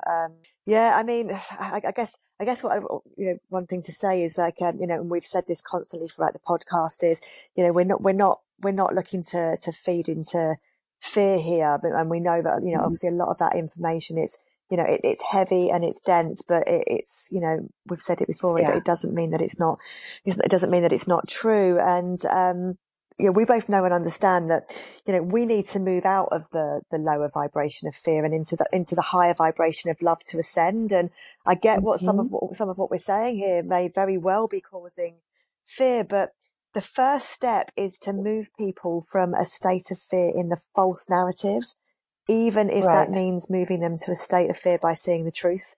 Because in the false narrative, we have no power, right? We've given it away to those that are lying and those that are coming up with these plans. But when we see the truth, we start to take our power back, and it may be we may have to take it back through the anger and the disbelief and the frustration, and the frustration that we mentioned earlier, because these emotions are part of the awakening process. But that's what then allows us to find the resilience in ourselves to say, I'm not going to take this anymore. I do not consent, as we said before. And it's then through that process that each individual then starts to see their role in this ascension process. And that is something that I'd like to start, talking a little bit about now, because, I want to make sure that we're leaving our listeners at home with, feeling good, even though they're having to, we're asking them to try and see the truth. But, we want to get people through seeing that truth, and we want to support people through seeing that truth as well. And yeah, I mean, I've had a lot of friends say to me, okay, so, I'm not a truther or a light worker.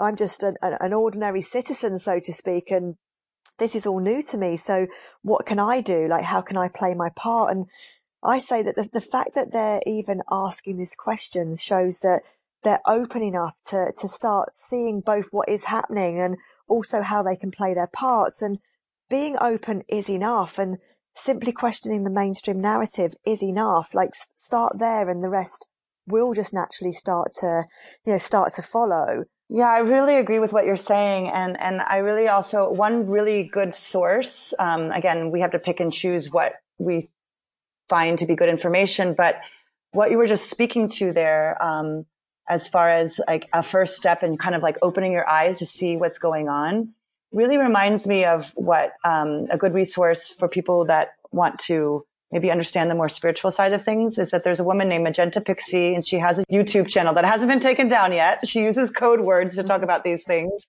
in order to not have her channel taken down. But she points out 3 steps. So the first one is really what you said, Niabi, is kind of like, if we can't see that we're being enslaved, if we can't see that we're being duped or poisoned, how could we ever do anything about it? So that is the first stage, is opening your eyes, even if it's ugly, even if it's horrid, opening your eyes and looking the darkness in the eye. And going back to what I said in the beginning of this podcast is that with your eyes of consciousness and light, we dispel the darkness. If enough of us open our eyes, which actually enough already have, but we're needing a little bit of a movement here on a 3D reality of people beginning to say no. So open your eyes, do the amount of research that's comfortable for you in the degree that it's comfortable for you at the pace that's comfortable for you. There's no reason to go into overwhelm. Everybody, we're in this together. There's people like you and I, Nabi, that's been doing this for 20, 25 years. We don't get that freaked out that much anymore. And we are able to come over those wobbles quite quickly. But we weren't like back in the day. I mean, it would take us a long time sometimes, and it gets easier. You get more accustomed to the fact that reality perhaps isn't the way I thought it to be. Right. And then the second step is, actually doing something about it, like saying no. We're at a point where we have to say no to 5G. We have to say no to the vaccine. We have to say no. And if you want the vaccine, if you want 5G, that's fine. But at some point, we have to say no to something that we do not think that is supporting organic human life. That's not supporting love. That's not supporting freedom of speech even. That's like something that we can all kind of unite about, at least. Is that we should have the right to express ourselves no matter what we say, right? So then that's the second step, is getting angry, getting feisty, or at least just claiming your sovereignty. Like you mentioned, Laura Eisenhower, I would really encourage people to look at her video to the message to the dark controllers, where she's making an example of sovereignty, like that we can all do this, like claim our sovereignty. And then the third step is actually forgiving the dark controllers, forgiving the darkness, forgiving the dark plan, forgiving the suffering that it has caused us, forgiving the hundreds and thousands of years that we've been duped and killed and so on and so forth. Because we can't stay in the second stage of being angry, or we have to, and we can do all these stages at once. We can do 3, 2, 1, 2, 3, 1. I mean, it's kind of like this, and we might have to go through it in cycles. But remember what I said in the beginning, that this ascension process, it's about doing our shadow work. And part of our shadow work is not only just looking at our childhood wounds, or the way that we might lose our temper with someone, or the ways that we haven't fully been conscious or whatever. It's also our shadow material as a collective, as a humanity, as a society. Because if we keep on keeping this stuff in the dark, it won't come to the light, and we can't change it. We can't heal it. And so we're being asked to do our shadow work on a personal and a collective level, and to not spiritual bypass. This is a term that kind of could be like another form of discrediting things. Right? So we have you're a conspiracy theory discreditation, right? Oh, everything you're saying is not true. Well, then we also have this like, oh, everything is love and light and fairies and unicorns. And let's not look at what's good, bad in the world because you're perpetuating it, right? I mean, this really makes me mad because it's like, no, it's not perpetuating it. Looking at it is dissolving it. So it's like a lot of people, especially people who are spiritual, don't want to look at the yuck, the guck, but we have to in order to do something about it, to change it, to sign the petition, to go out there in the streets like they are doing. I'm so proud of the Americans and the Germans, actually worldwide. We just haven't been doing it much here in Spain because we've been scared of being put in jail. the control here has been very totalitarian, but people are out on the streets. Like, it's just amazing. People are standing up for their rights. This is what we have to do now. Yeah, we do. And we do have to look at it. Unfortunately, I mean, I wish we didn't, I really do, but you know, we do have to look at it. And, yeah, I mean, part of the issue that I see as to why it's so hard for people to see what's going on sometimes is that we never have an acknowledgement of truth as information comes to the surface. So, for example, it's widely understood now that sugar's bad for us, but this information was known for years before it made its way to the mainstream. And back in 2003, the sugar industry, when hearing that the World Health Organization, and we've heard about them here today, when hearing about the World Health Organization was going to release a report stating that sugar was bad for us, they threatened to pull over $400 million in government funding if the World Health Organization didn't light up on their recommendations. So that report was never released. And people in the alternative health arenas were trying to tell people that sugar was bad for a really long time, but was shot down constantly. So when the truth about sugar finally did come out, no one acknowledged the fact that, hey, do you know what? We had that wrong, right, and the alternative sectors had that right. So by not giving that acknowledgement, we don't recognize the fact that alternative media or alternative health sectors may potentially be right on other things too. Like, now I'm not saying that we should just accept that they're right, you know, all the time. But the acknowledgement of, do you know what? Sometimes the mainstream gets it wrong and the alternative gets it right. That, you know, I mean, that could then open us up to, you know, to maybe start questioning some of the other information that we are presented with as fact in the mainstream. And I remember feeling so mad years ago when a 30-second news segment was given to the fact that margarine and vegetable oil and vegetable oil derivatives weren't that good for us after all. And the fact that they were good for us and were supposedly heart healthy. And in fact, Flora margarine was backed by the British Heart Foundation as being good for the heart. Like, this was supposedly the gold standard of science, which had been pushed by the government back in the 80s.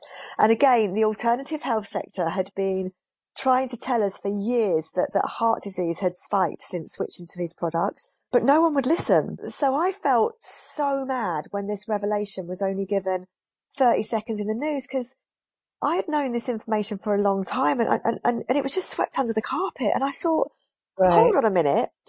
This was meant to be the gold standard of science, pushed and backed by the government. If we've got this wrong, why aren't we questioning what else we've got wrong? I mean, obviously, I know why, but, you know, I guess what I'm trying to say here is that without this acknowledgement, we never question the things that we get wrong.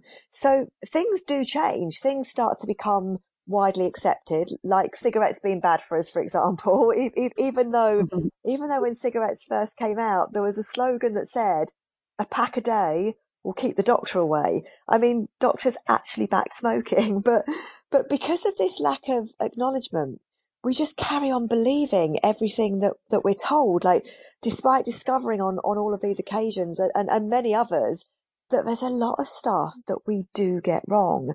I just think it leads to arrogance, like particularly a scientific arrogance, which then refuses to look beyond the scope of what we think we know.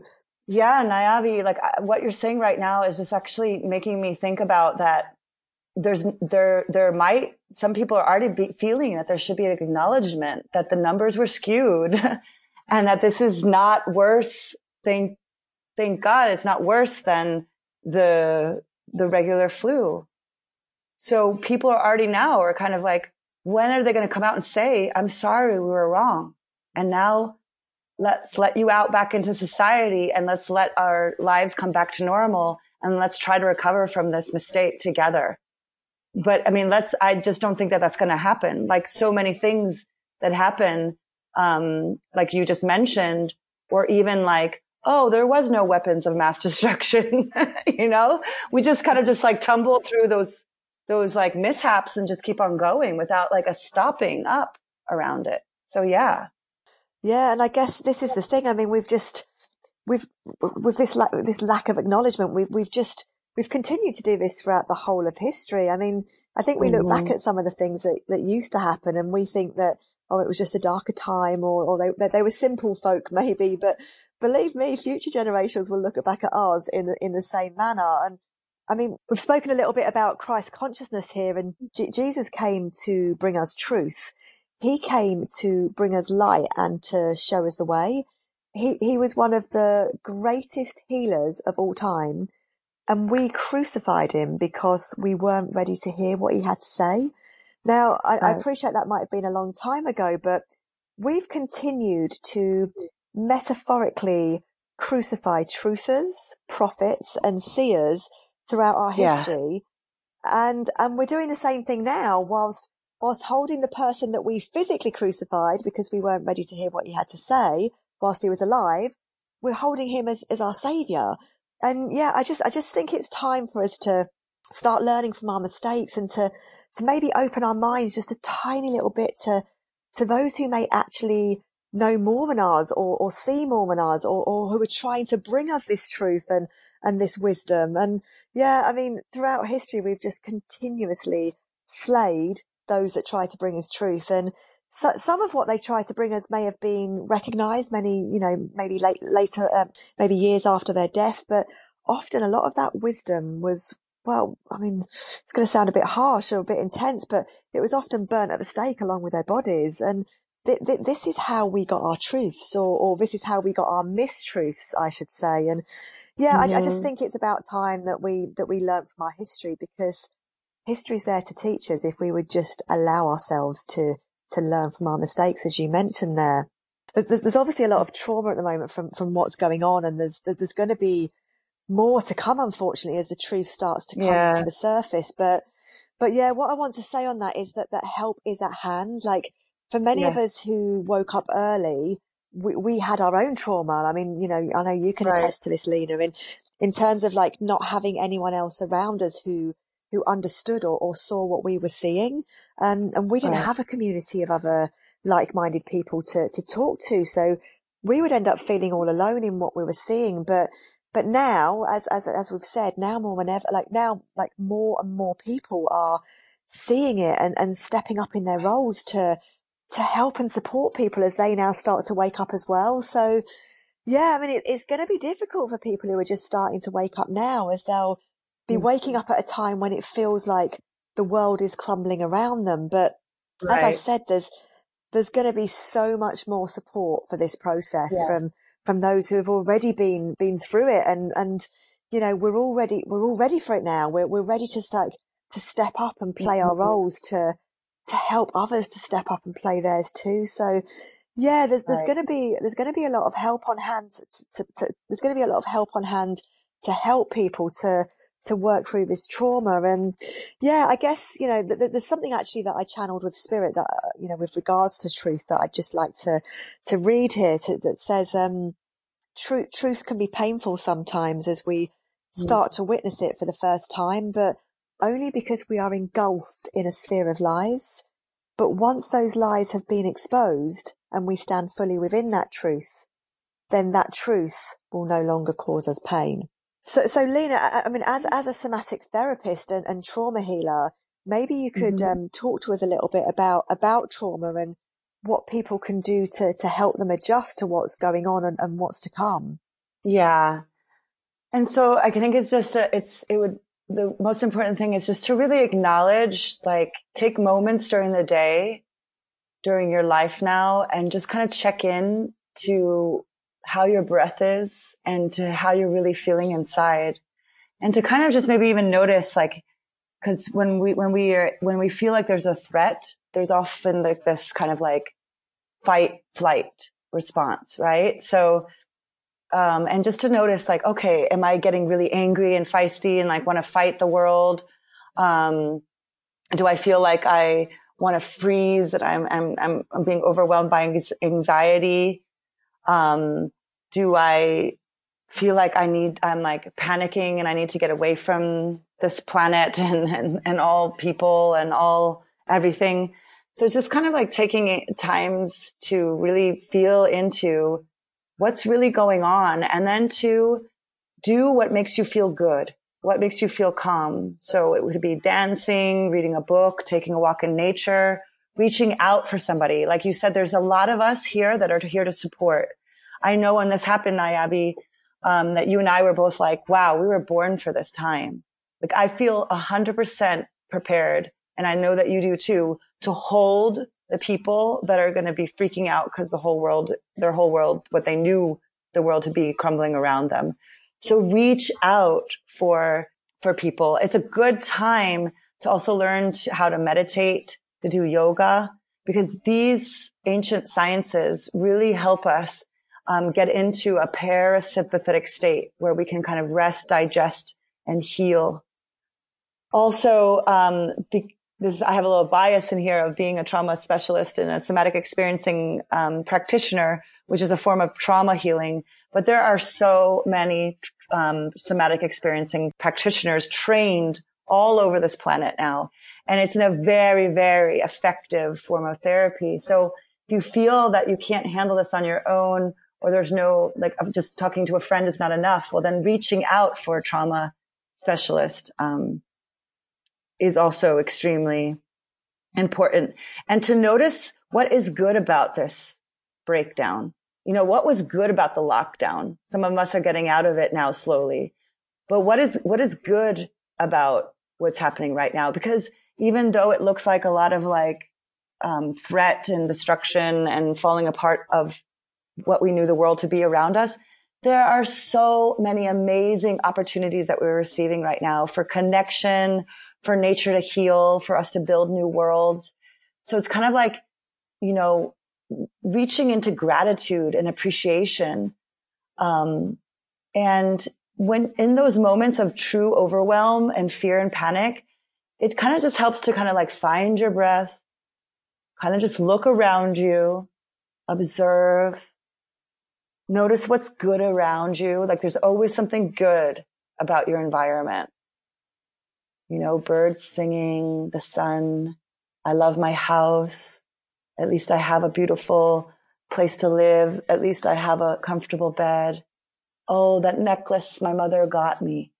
You know, like, just scan your environment and notice that even though you might feel like the world's falling apart and that the world is creeping in, or that there's something to be fearful of, you kind of just notice, if you look around right here, right now, that things are okay. And you kind of like do that for 5 to 10 minutes and let it settle in. And then what you notice is that you can get yourself into a parasympathetic state. I'd also like to mention that I feel like it's a very good time to really boost your immune system, which we can do through nutrition, supplementation, various different things. And it's actually quite simple, with good exercise, good sleep, and just very, very, you know, basic daily rituals, and plants and herbs that we actually have an abundance of here on this earth. And we also going to put a link at the bottom of a YouTube video that I did called Surrounding of Self, where I'm giving a lot of health tips around building your immune system and taking really good care of your body at this time. So there's so much more, but that's just some ideas around of how to handle these turbulent times that we're going through. Yes, thank you, Lena. And yeah, I mean, we really are seeing a lot of positives coming from what's going on right now. I mean, you mentioned Mother Nature there, like breathing again, and people are reconnecting back with nature, and people are being forced to slow down and are therefore having the chance to go within and reconnect with themselves. And people are recognizing or remembering the importance of family and community, of home. And people are volunteering and people are volunteering and helping others and recognizing the importance of locally sourced food, for example, and people are waking up. And I think we need to use this time wisely, this gift of time that we've been given to start to face our fears, to face our shadow self, as you've mentioned, and face our own our fears of our own immortality and attachments to the current system or things within the system. And by doing this work, we start to set ourselves free. But I do also want to acknowledge anyone who is grieving or who has suffered the loss of a loved one as a result of this situation. I mean, the death of a loved one is always hard, no matter what the circumstances. But with all of this fear and uncertainty going on, the impact is likely to be even greater. And I'm being pushed by spirit, although I have to say I have resistance to saying this, as I know it may be hard to hear for some people, but no soul ever leaves this life without choosing it. We are eternal. Energy never dies. We simply transcend into something new. The bond of love can never be broken.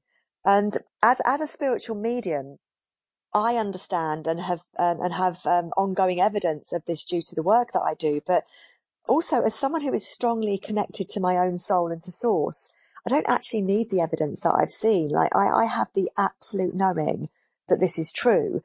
And I just want to say that this connection to self and to source is something that we all have the capacity to do. And really that's what we're kind of asking you to do here is to connect to your own inner knowing instead of connecting to the information that you've always been taught. But the beautiful souls that are leaving us right now in the same way that every single one of us chose to be alive at this time, they chose to leave at this time to help with this shift of consciousness that we're going through. And these souls, that they're actually playing a huge role in humanity's ascension as they pave our way through our collective suffering and grief to be able to create the whole new world that we're talking about. So I'd just really like to honor them for that and for the process that they're going through. And so something I want to say here actually is that I know that sometimes when we're talking from a higher perspective, like this, it can sound like we're not engaged with the suffering of humanity, but the higher perspective is just that though, right? It comes from a place of truth and real wisdom, like divine wisdom. And it's a truth and wisdom that has been kept from our understanding, if you like, that, there's actually real beauty in what I'm saying here, but our fear of death and our own immortality holds us in that fear and doesn't allow us to see the beauty and the wisdom and the beauty of the divine. So I mean, I lost my dad 5 years ago to cancer, and I had the absolute knowing that through his suffering and through his death, he gave me both a platform and the courage to start speaking my truth, like through my connection to spirit and to my own wisdom as well. I was always able to see the gift that my dad gave me through his death. Now, would I have thrown away the gift and kept my dad had I have been offered the choice? Absolutely. But it doesn't change the fact that the gift was there and the gift was given. So I mean, some of these souls that have left us in this process would have been highly evolved souls who, as I already mentioned, chose to be here for the exact purpose of leaving at this time. Others may be souls who maybe weren't ready to go through this ascension process, who would have maybe suffered more as a result of trying to navigate their way through the huge changes that are coming. So their choice is to leave and return to source, to heal and to grow, so that they can reincarnate at a time that will be easier to navigate. But yeah, anyway, either way, these souls should be honoured for their service to the collective. So yeah, I just want to send my blessings with them, really, and to any family members that have suffered as a result of this. Very beautifully said, because yes, I know there's been a lot of mourning for those that have left this world during this crisis. Thank you. And yeah, and I guess, we're coming to the end of the podcast now. And before we close this podcast, I'd just like to talk a little bit about what this whole new world could look like. I mean, I've been able to visualize a world where we're not ruled by money, or where money doesn't exist. And of course, if I've ever brought that up, then, people just think I'm nuts. But I'm going to ask, the listeners at home to just forget about how we would get there for a second and just visualize being there. Like, what would this world look like to you? What would you be doing if you didn't have to do the job that you were doing right now for money? And it doesn't matter if you can't work out what you'd be doing yet. Like, we're usually so wrapped up in the rat race of life that we don't even know what our passions are. But you can start small by thinking about things that make you happy and just try to build from there. So yeah, what would you want to create in this world if money wasn't an object? Like, what changes would you want to see? And by doing this visualization, you can not only start to work out where you see yourself or your role, but you can also start to create it as you manifest this reality on behalf of the collective consciousness. So yeah, it's actually a really good way of starting to play an active role in this process. Yeah, Nayabi, what you're saying is reminding me of, because again, the financial system and how it all was set up, it kind of made us slaves. And like you mentioned the word rat race, right? And I felt like that before this lockdown. Like, I felt like, life is good, but I don't have any time to do what I really would like to invest in. And it just feels like I'm in a wheel. And I think a lot of people felt like that. And then all of a sudden the wheel stopped.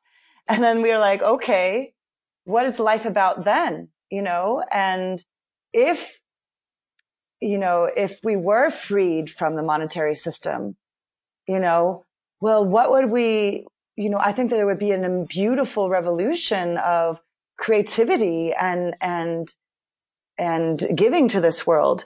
And what you also spoke about right now just reminds me of the Dogon teachings, where they talk about that we actually come into this planet with a destiny, and that destiny gets hijacked by the dream of the planet or the domestication of the planet, basically of society.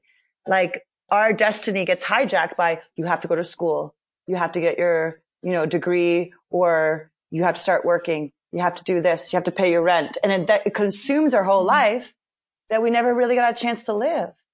And so I think what you're trying to set up as a scenario of like, what if there was a freedom to fulfill your destiny?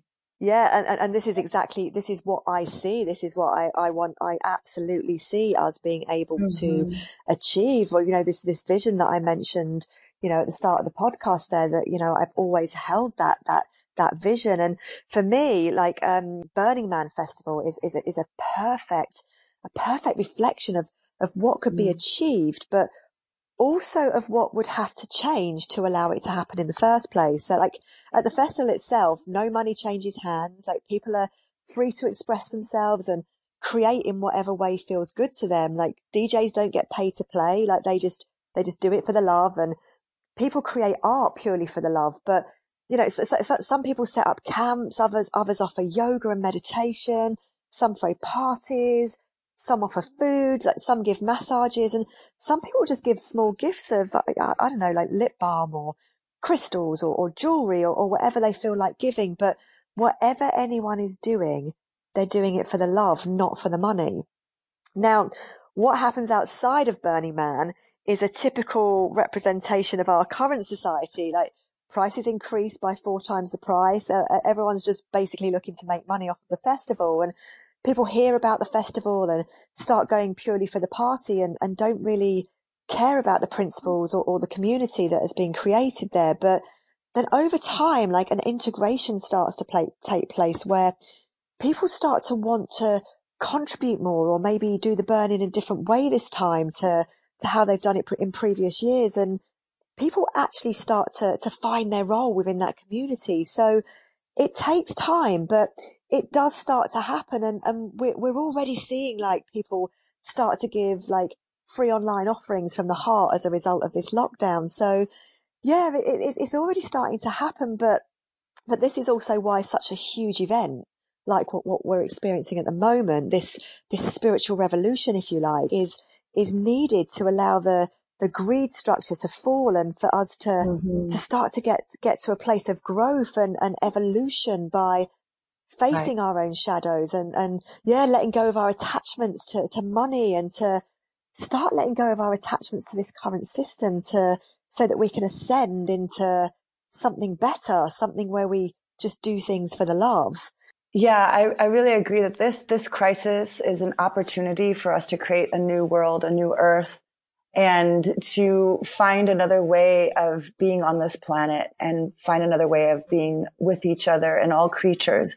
Because to be honest with you, we were destroying the planet. I mean, it's not us, like we wanted to come here to destroy the planet. It's the system, this entropic system that we are in, that forced us to, drive a car, and pollute the environment, or have to work for the money system and forget about our dreams, so on and so forth, right? So we were trapped in an entropic system, and that system is falling. And that's a really good thing, because we couldn't have gone on much longer anyway. The people that had the control, they weren't changing the beat of the drum, right? Like, we have the capacity to create sustainable technologies and power sources, and we haven't been, and we've been talking about it for so long. So it's better that we're having a shift in society before we completely destroyed the planet. And now we're getting this chance to create a new world together with our creativity and resilience. Absolutely. And I have said that there's a line in my book, and my book was also channeled with spirit, that says, every one of us has a gift that will help to heal the rift. And what this means is that every one of us has something to offer, like to offer within the ascension process, but also to offer to this new society. And our gifts stem from our passions and our dreams. So we can then collectively create this new society based on love and unity from a place of love by just doing the things that we love. I mean, wouldn't that be lovely? And, through our dreams and through our passions, we all hold different pieces of a jigsaw puzzle, if you like. And that means that everyone would be able to offer something that this new society needs. So there's always going to be people who love making food, or growing food, or making clothes, or caring for people, or even just those whose passion it is just to simply be of service to society. So every aspect of what is needed will be covered. And, to create this utopian society, we need every part of the jigsaw puzzle to complete the picture. And as I said, every single person holds a piece of the puzzle, like a key, if you like, to unlock the portals to paradise, or a key that will set humanity free. So, some people may well hold bigger parts of the picture than others, but the picture can't be completed without all of us coming together in unity to play our part. So I've always seen Burning Man as a really important example as to what we can create once we've let go of old constructs. And those old constructs are going to start to collapse. I mean, you mentioned that previously, Lena, and that they need to collapse to make way for the new, like this service to others community that we will start to build, that you touched upon earlier there, Lena. But this will happen slowly and at a rate that we can handle. And I mean, our current industry is purely for profit. And this is something that needs to change. Like, towards the end of the last century, companies would be put together to do a specific job. and then they'd just be disbanded once the job was done. And after a while, it was decided to just keep the companies up and running. But now what we see are companies whose first priority is profit and whose second priority is the service that they're actually meant to be delivering. So take insurance companies, for example, like we give our money to them to protect us if anything goes wrong. But instead of putting that money in a pot, say, to pay us out, should we need it, to them, that money becomes profit which they want to keep at any cost. So when we try to claim, they don't want to give us that money, that they don't want to provide us the service that they're supposed to be providing. They just want to make money. Yeah. And Pure banks corruption. as well, you know. Yeah, absolutely. Yeah. And banks, you know, banks hold on to our money and pay us a rate of interest of what was around 1% before the virus. But then they use that money that they hold that belongs to us, to make investments, like to trade on the markets, to lend to others at a higher rate of interest. I mean, fine. But when you look at the fact that they only pay us 1% for the money they're using to make that profit, and then they charge people 39.9% on an overdraft, it's got to make you question the fairness of that. And it's, you know, it's the same with like water and oil, for example. You know, water and oil are owned and we are charged to use them. But these are commodities of the earth, our collective earth, and therefore shouldn't be owned by just a few individuals or companies. Like, they should be brought to us as a service to society or a service to humanity. And we certainly shouldn't be going to war over them. I mean, oil anyway. Yeah, I've thought about this so many times, Nayabi, that I really believe this, that we have enough resources, food, water, shelter, love, for every human on this planet. And we're just distributing it all in a way that's, again, for profit and so on and so forth, for like, but really we could provide for all. And these things come from this planet, you know, they're like, air should not be bought, you know, water should not have to be bought. You know, food comes from the earth. These are our God-given rights, to be able to partake of without having to pay for them. I totally agree. I mean, if we just shared the resources, there's so much to go round. And yeah, I mean, we now have a chance to create a society that works for everyone. And, you know, we possess the gifts and the wisdom to not only navigate our way through the darkness, but also to create a whole new world that's filled with love and compassion and support and understanding, that, you know, that allows each one of us to step into our own individual power without taking away another's power. And that puts puts the health and happiness of the people and the planet before wealth and industry. And, you know, I know there'll be a lot of people who still can't see how we get there, but yeah, maybe just give some thought to whether or not that's the type of world that you would want to live in. And if it is, then yeah, just lend some of your power to helping to manifest it by visualizing what you would like to create within it.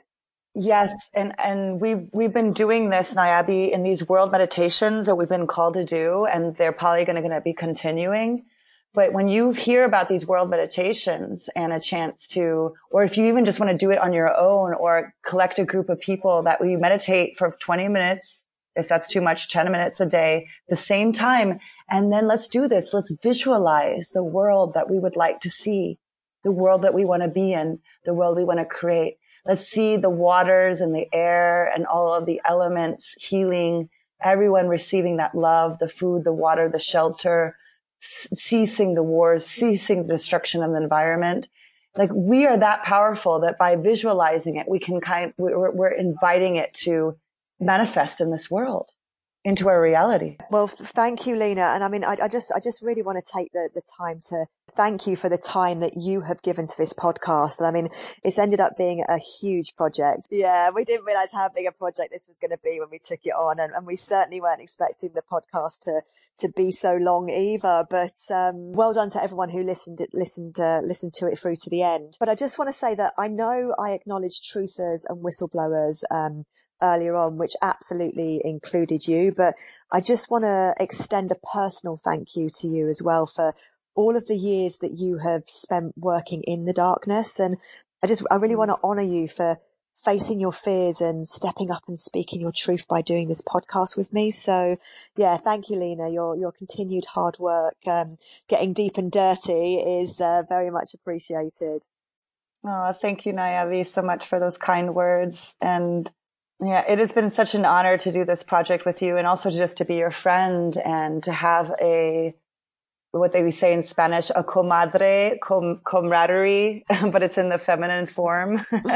And so just before I sign off here, because the Native American Red Road path has been such a huge part of my life, and I've been so inspired by the way that the Native Americans lived, still live now, but especially back in former times before they were invaded.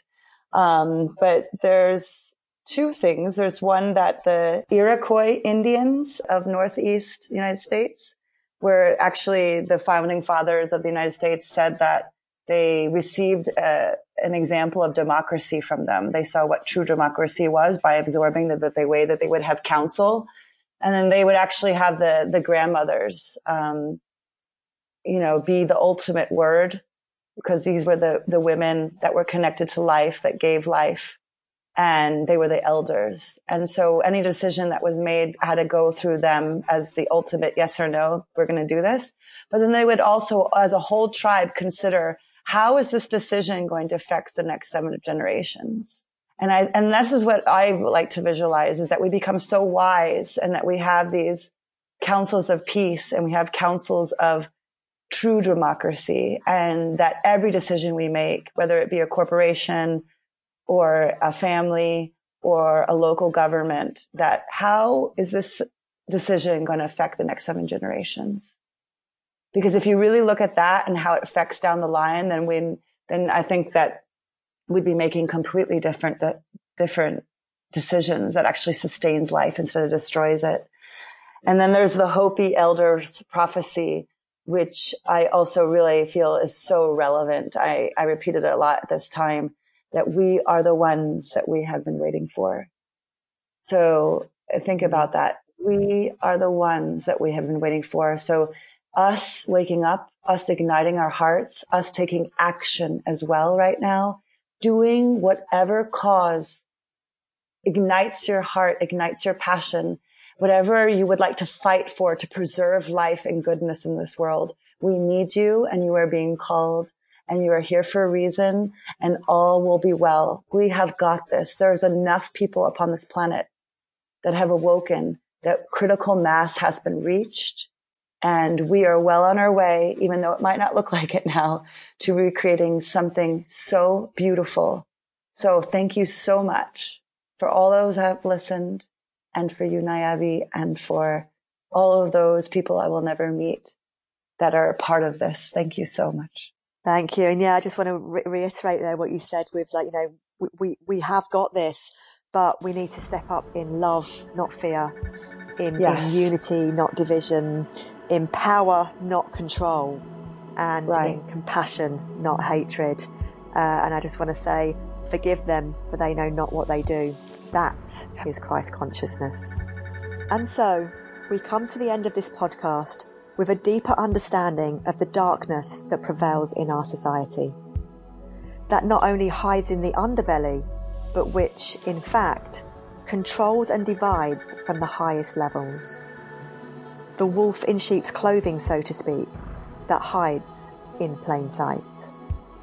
But worry not of all that has been said, for the light already shines on the darkness, and humanity shall rise from the destructive ashes that will be left in the wake of truth. A truth that must be seen, that must be acknowledged, but that must also be alchemized into forgiveness and love. For without this transition, we cannot ascend into the vibration of love that we speak of. Yes, there are goodies and baddies who each play their role, but no matter how difficult this may be to understand, all are in line with the divine. It was decided long ago that the Lucifer experiment would be undertaken, all in agreement with Source, so that humanity could have the experience of life disconnected from Source. That experiment is nearly over, and never again will it be undertaken. But every person who is taking part in this experiment has done so as part of the divine plan. This will be hard to hear, especially as the ugly truth comes to the surface and shocks many of us to our very core. But we must find it in our hearts to find compassion and forgiveness for those that played their roles. For compassion and forgiveness are part of the ascension process and what is needed to vibrate in love. This may seem like a tall order, but all of this can be achieved. It may take some time, but you will see that much can be achieved through love. As time moves on and we start to open both our hearts and minds to all that shall come, we will need to learn how to move on with love and with trust. We will need to learn to open our hearts again and trust that we can live our dreams in harmony with the oneness that shall be created.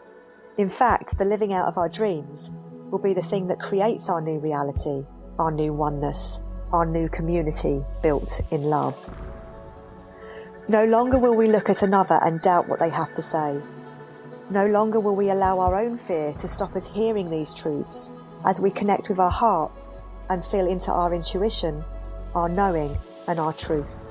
No longer will we put up barriers to others as the invisible barriers that have been created start to fall. And in our knowing, so too shall we start to create a new way of life, a new way of being and a new way of seeing. So too shall we start to see the love in another's heart and know that it is truth.